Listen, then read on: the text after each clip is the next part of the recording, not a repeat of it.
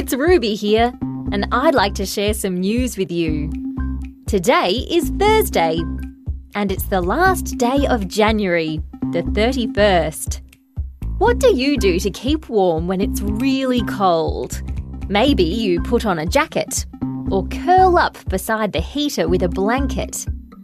Over in America, it's winter right now, and you'll never guess what alligators do when it gets really cold over there. They have a snooze in a freezing swamp. They carefully lower themselves in and leave their snouts sticking out above the water so that they can still breathe. But why on earth do they do it? Well, by staying very still and going to sleep, these alligators don't use much energy at all, and that means they can survive even when it's really, really cold.